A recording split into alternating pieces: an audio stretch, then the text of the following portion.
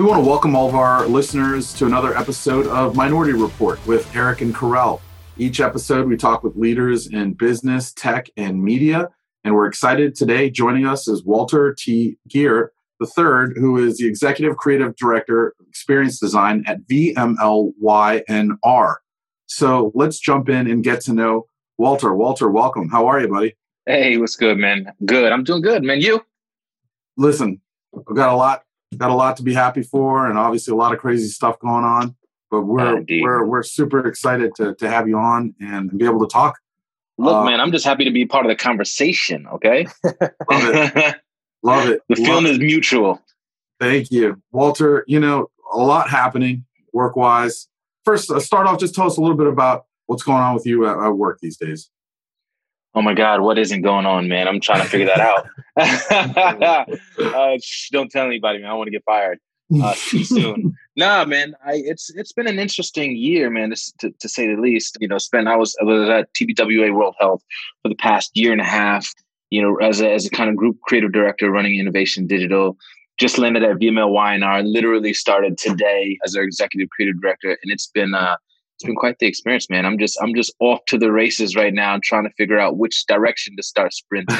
That's great. We definitely want to catch up more on your career, a tremendous body of work and worked at some really great organizations. I want to come back to that a little bit later. But first, tell our listeners a little bit about you. Where were you born and where were you raised?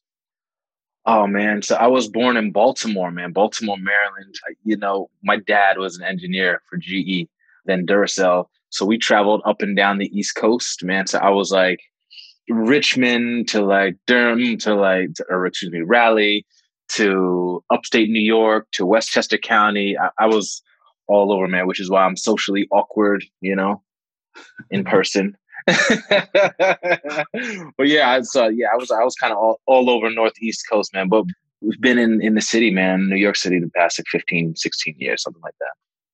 You know, on the road moving around that way, how do you think that sort of impacted like who you are today and how that helped you sort of form who you are? It's a good question, man. I never thought about that. I guess, you know, I've always been in situations where you have to kind of like present yourself and represent yourself consistently. And you kind of get in this motion of really kind of like knowing your story, right? And it's like you're constantly saying, here's my story. This is who I am. This is what I do. And I would assume that's kind of like how I've got into like what I do now, right? Which is like, because the role of a creative, honest to God, like the more senior you go, the less real work you're doing, right? In terms of, you know, pushing pixels, but then it turns into like influencing and telling stories and crafting stories and inspiring people. Your family life sort of growing up, what was that like sort of culture wise?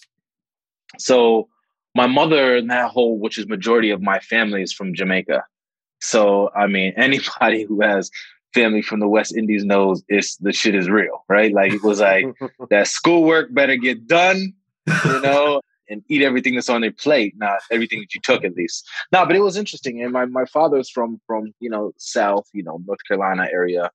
You know, it's funny. It was kind of a strict house, right? But then my parents divorced when I was in like 6th grade. And then I have a younger brother who's 4 years younger. He went with my mom. I went with my dad. And the reason I went with my dad, so my dad was like, whatever. Like, you want to have a good time? And I was like, I was running, man. And I was running. But honest to God, man, it was, you know, I grew up I went to a high school, middle school that was like all white, man. So like I had my small nucleus of friends, Black friends. And, you know, we gravitated to sports, man. And I ran track, and track kept me focused, man, and on the straight and narrow, right? And got me through college and out, you know. That's great.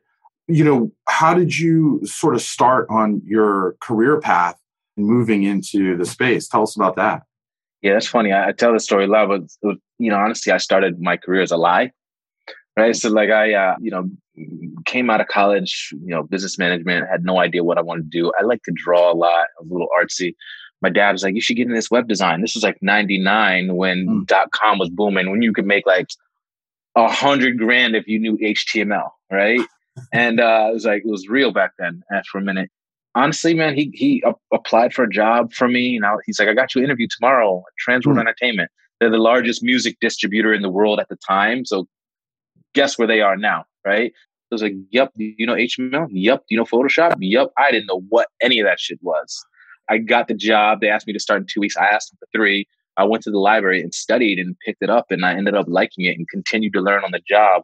I had a guy named Tom Vincent who held my hand a lot, and this older white guy who was cool as shit, man, just helped me along the way. And that was that, man. That's how I kind of started it. You know, Walter, one thing that I really appreciate about you is you're using this sort of moment in time here where we're going through a lot in our country to help open doors for others, right? Helping open doors for people that look like us. And there are a couple of things there that I want to get your thoughts on. The first one is, so all of us are presenting at Ad Monsters next week, right? And one of the things that you did there is you have a requirement now in order for you to speak. Can you touch on that a little bit and why that's so important for you? Yeah, it's like you said, I mean, we're in a time now where I think that like we have so much more power and influence in the things that we do and say, more so than a lot of us think, right? But a lot of us aren't being actionable about it. Right. So I had been, since the pandemic hit, you know, I pivoted and started doing a lot of these live streams for this Black Health Now initiative that we kicked off with a lot of celebrities and folks and athletes. During that time, people saw that and started saying, oh, let me tap into you. And then it was like they were kind of trying to leapfrog off of what I was already doing by like, hey, come keynote a thing and come speak on this panel and so on and so forth. And it was cool because I was getting opportunities, but I had to stop for a minute and like, wait a second, man, like I'm looking like this token out here. It's like the one brother that's on the panel or one brother's involved with this whole thing. And I know that right now, if people are listening, I'm just going to go and demand this shit. And if they don't appreciate it or like it, then I'm just, oh, well, on to the next. So I essentially, I went out and told a few folks from the jump, like, hey, look, like, you know, if you want me involved, I'm not going to be the only one. Therefore, I ask that Black people are represented throughout your thing on par with population. Yeah. Right? Population, right. Which is 13%. So I said, look, 13% of your speakers have to be Black. And if you're good there, then I'm good to rock and roll. So show me the numbers first. And when you show me those numbers, then I'll sign off. And it's been interesting, man. I've moved a good handful of conferences to do that, some silently and some publicly. And it's been dope because, you know, the question, and I tell people like, do this, right? But when you do this, be prepared to hand off the talent too, because you don't want them to go, okay, we'll do it, but like, we don't know where to find them. So I say, this is my ask, and here's about 20 to 25 people you can tap into. Love it. And speaking of people that you can tap into, right? You also, I think, co-founded Diverse Creatives, right? Yeah. Can you speak a little bit about that as well? Yeah. So my partner, Ron Lewis, and I, it's funny because we met about a little over a year ago. At the same time, we both were creating lists of Black creative directors, both for slightly different reasons. But the bulk of the idea for both of us was we need to meet more people that look like us, right? That were at the time, we were looking just for executive level, right? People that we can have conversations with who understand some of the things that we've been through. We put our list together. Ron was actually, when we met, number 3 on my list, which was interesting. Yeah, and he reached out to me. And then we put it on pause for a little bit because we were kind of thinking, what do we do with it? How do we do it? How do we execute? The moment was right recently, a couple months ago. And it was like a phone call. We got on the phone. It was like, yeah, we got to do this. And then it started by like, Ron actually, he forced it because he was like, yeah, I created this document and it's like people could sign up for it right now and it's ready to roll. And I bought the URL and I'm like, damn, okay. And so he's like, I'm sharing. Yeah, so he's like, I'm sharing it with a couple people right now to sign up. And I was like, that like forced it. And I was like, all right, let me just do a social media post. I did a post on LinkedIn, man. And in like 4 days, we got 1,600 people. Wow. And it was funny is because when we first started it, the idea of when he came up with the document and we discussed like launching and what it would be, we both agreed that if it was like a couple hundred people, we couldn't do it. 200 or 300, 400 people, because if it was 200, 300, 400 people, then white folks or agencies and folks would say, see, we told you they were hard to find. You only found that many. So it was like, all right, we got to hit about 1,000. If we hit 1,000, then we'll jump it off. And then it just 4 days, boom, took off. And I think we're up to like almost 2,300 now. I'm still getting like 10 to 15 a day. And once we got that significant amount of people applying, then it was like, okay, now we have to build something. Yeah. And so we launched this site. We launched the site within a week. But when we started building the site, it was like everything about that and how we launched it was so intentional, man. It was like, all right, if we launch, we got to get press, and we got to get press from someone like an Adweek or Ad Age, because agency people will read it, right? But then if we lock that, we got to get something that makes us look legit. So we got to get someone like a Forbes. And we reached out to both of them. Both of them allowed us to launch at different times of the day, or them to go live on different times of the day on the day of our launch. And that just helped catapult, what we were doing. And are you tracking how many people either get jobs or certain gigs from it as well too? Yeah, that's a tough one, man. And we were really kind of thinking through how we do that. It's hard because we want to be a platform that doesn't show any faces, because we know that there's like, when people see pictures of people's faces, that they, bias kick in, right? And it was like all about driving to people's portfolios or driving to LinkedIn. So we are just that mediator. And truth be told, like, if LinkedIn comes and does this tomorrow, we're out of business, and good, so be it, right? They should be doing that. Right. Right. But to answer your question, no, we don't, because there's no way to track it thus far. But we've gotten multiple messages from people who are like, yo, I got a job. We appreciate this. Like, oh my gosh, never had so many people reach out to me, and they all told me it's coming from the platform. We have folks from every, agency hitting me up about it and ask me to come and talk to their agency about it. Yeah, it's been good, man.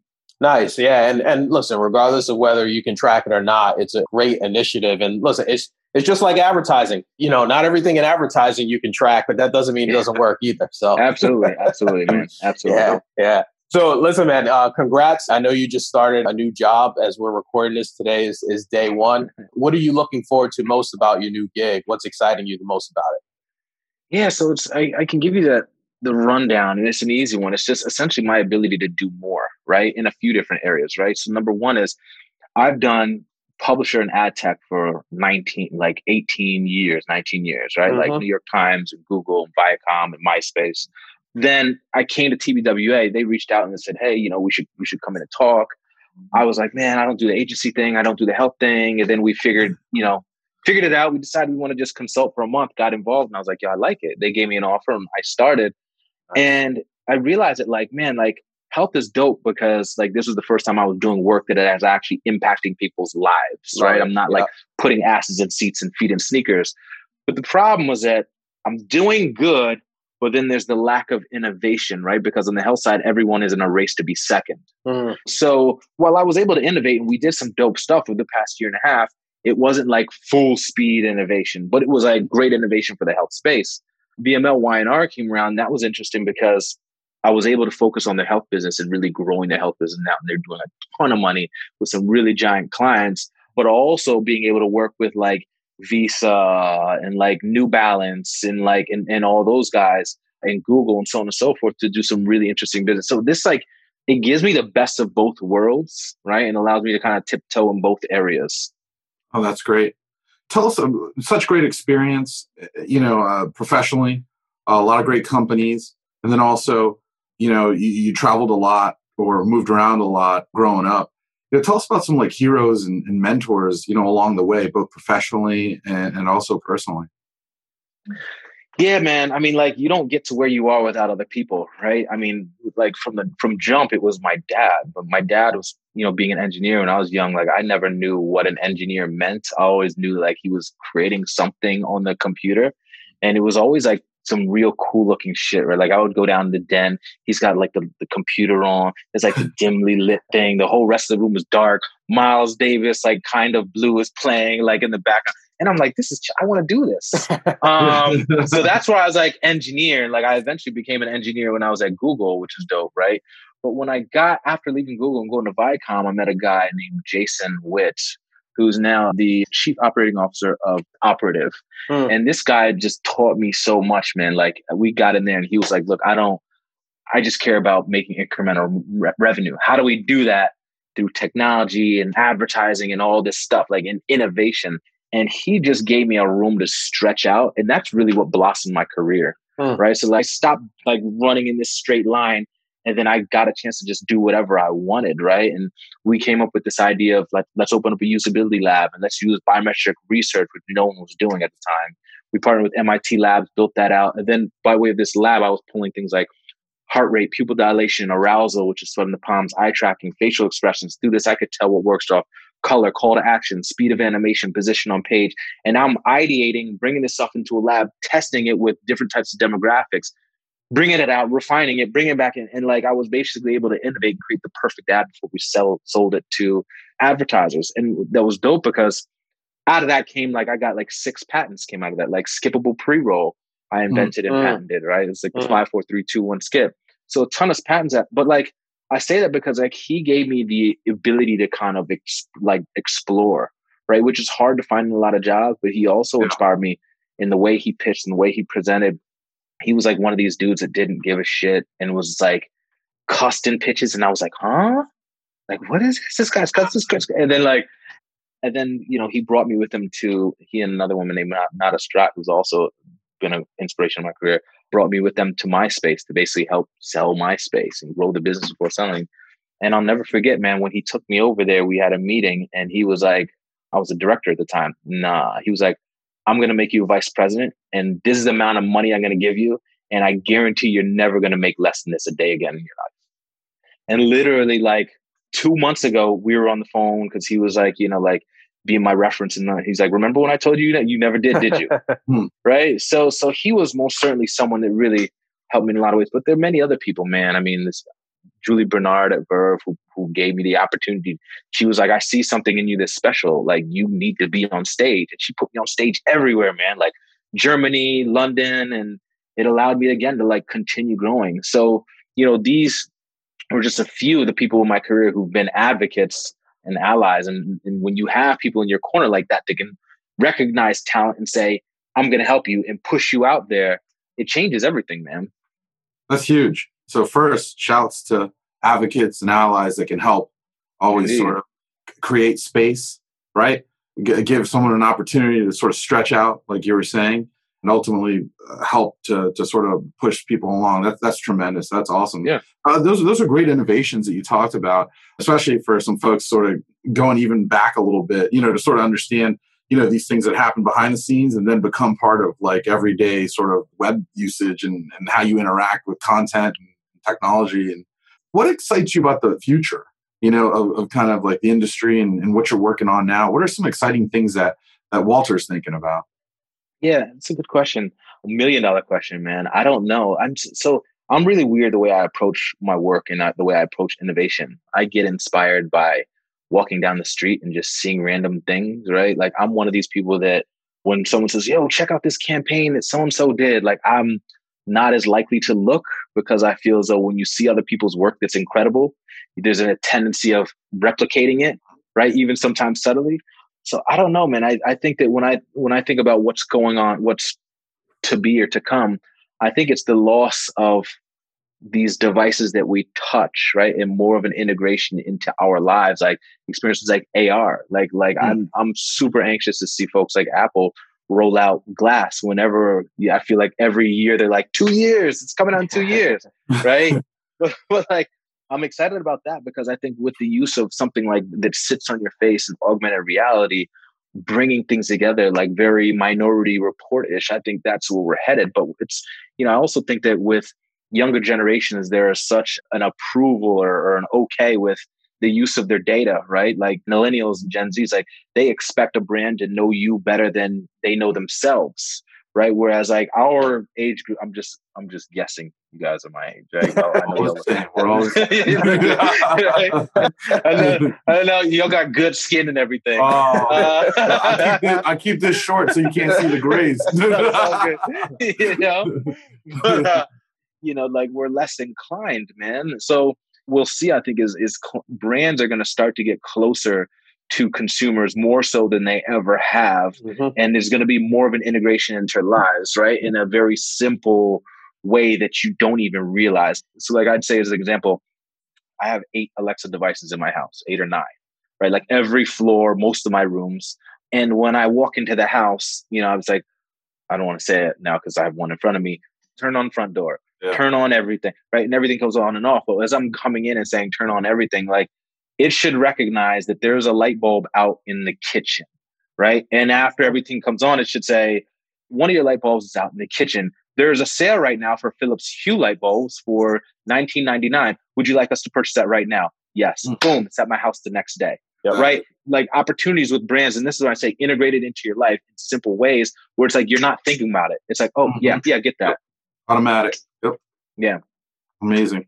So Walter, before we got on, we were all talking about kids at home, right? And obviously you're busy. You got a kid as well too, right? Married. What does work-life balance look like? Is there a such thing? Yeah, it changes every day, right? It's like it's so in the moment. No, it's a challenge, man. I mean, my daughter's 5.5, almost 6 now. I'm fortunate that she's at that age where like she's cool with like playing by herself and she gets with her dolls and all that. We tried for so long to kind of avoid the TV thing, but like it's impossible now, right? It's impossible. It's so hard. And we unfortunately have a tendency of using that as a babysitter. So what we've been doing is like you got to go on and off. Like I get my day is like 7:30. I wake up with my daughter. I get her dressed. I do the morning stuff. My wife gets a little extra hours of sleep. I'm doing her classes or schoolwork till like 9:30, almost 10. Then we switch off. And then I'll grab her later around like 4 or 5. And so it's like we do this kind of like tandem thing. But it's hard, man. I don't think that anyone expects you to be perfect. And I think that if, at the places you work, I think we're all in the same situation, right? So your kid comes running in, busts through the door, like it is what it is. I mean, this is life now for like 98% of the world. Yeah. Right. Yeah, definitely. Definitely. Another thing that's interesting about this times too, right? We're here in the summer. We just had, a bunch of kids across the country graduate from college looking for their first job. A lot of creatives out there. What advice would you give that kid that's looking for their first job and wants to get into the creative world? Yeah. So a few things right now, I think, and I know people might not agree with me, right? I think now more so than ever is a time where it's easier for you to grow your personal brand, right? And I say starting there because and it's also easier for you to reach people too, right? Because like we're all home, we're all having access to like the same exact tools. It's like how we use them, right, is what matters. So I tell folks like all the time, like when you're looking for a job, great, go find the job on that site. Once you find a job, find who's a hiring manager, find that hiring manager on LinkedIn, send them a DM on LinkedIn or whatever. Then find the chief diversity officers, send them a DM or message on LinkedIn. Then they'll know that you're trying to get it. Then go find the recruiter. So it's like you should always be looking for those 3 people. But also I say, take this time to build your personal brand too, right? So like, the stuff that I've been doing the past since 7-8 months now, has been very health focused and Black Health Now and about diversity and inclusion. Like everything that I do is so intentional, right? Like every post that I make is thought through because it's about, engaging people, right? And drawing in an audience. And when you do that right, I'm not going to lie. Like part of the reason I got this job is because of all the shit that I've been doing the past 6 months, right? Like if we were all still at the offices and this pandemic never happened, I probably would not have the job that I have right now. And that's a fact. Interesting. Yeah. And I mean, I think that, again, it speaks to your point about, being intentional, but also using this moment, like you said, to open doors, but also to push content out there that people want to see. Right. And so I think that's super important. Yeah. Absolutely. I'll tell you, man, I'm having conversations with people now that a year ago, I like wouldn't even imagine, like from celebrities to like, I'm on with CEOs of major companies that are like, yo, let's just talk. And I'm like, what? Like, oh, I saw this thing. Da, da, da. They're hitting me up. Like, I saw this thing you posted, this article you were in. Let's chat sometime. I'm like, huh? Like who? Like, but again, like people, when I did all these live streams, I cold call Idris Elba's manager. Hey, what's going on? My name is Walt. You don't know me, but you can get on the phone with people now. So take advantage of it. Right. And don't just sit back and wait for it to come to you. Go get it too. Right. Absolutely. Yeah, absolutely. All right. So fun question. I love asking every guest that we have on the podcast. Give us 3 apps that you use on your phone regularly. And you can't name email, no text messaging, no calendar. Those are all boring. Oh man. This is a tough one. So this is how awkward my life is. If you said sites too, it would get weird. It would have gotten weirder. I'd say clearly Instagram, right? I'm always on Instagram. Sad story. New York Times, right, for content. And then, here's an interesting one. I've been on Clubhouse recently. And I'm not here to like promote them or anything, but Clubhouse is in beta. And it's like this super exclusive, everybody wants to be on it platform where what's interesting, it's all talking, right? It's all like live stream audio. And like you go in there and there's like tons of rooms Some of them titled, some not. You just jump in and listen. And then you can raise your hand and join in as one of the hosts and join in on the conversation, the panel. So it's like a room full of panel discussions. And that's interesting, but it's like, it's just it's like a lot of, like, most of the folks in there, like founders and VCs and stuff. And they're just starting to get more people of color in there to have more interesting conversations. But that's been an interesting one. You know, it's funny you mentioned that. I remember, for those that can rewind back to some of the years that you mentioned earlier in the show, and there was a time on the web where there were these rooms, that forums that you could just go into. That reminds me a lot of that. It's the same thing. That was literally, that was like 97, 98. Yeah. Those chat rooms. I remember specifically because of one time I was 2000 after I got laid off from JP Morgan, 2001 after 9/11, right? I got laid off, and I'll never forget. I was in one of those chat rooms in my office, and I was like, it was a hip hop room, and I was freestyling with other people back and forth. And my wife came in the room. She's like, "You're rapping instead of looking for jobs?"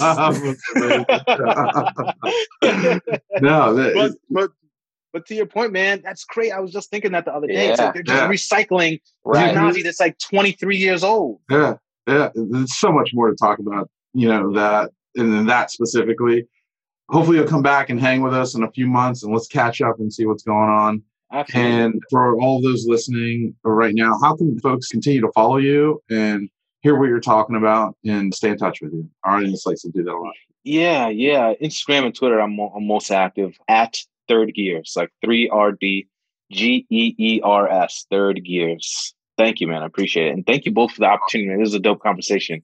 And I will gladly come back, and I'm going to hold you to that now. That's right. All right, everybody. Thank you. Walter, thank you so much for spending some time with us. And everybody, you know where to find Walter. And thanks for listening again to us. And you can find us everywhere you find all of your audio. Thanks very much.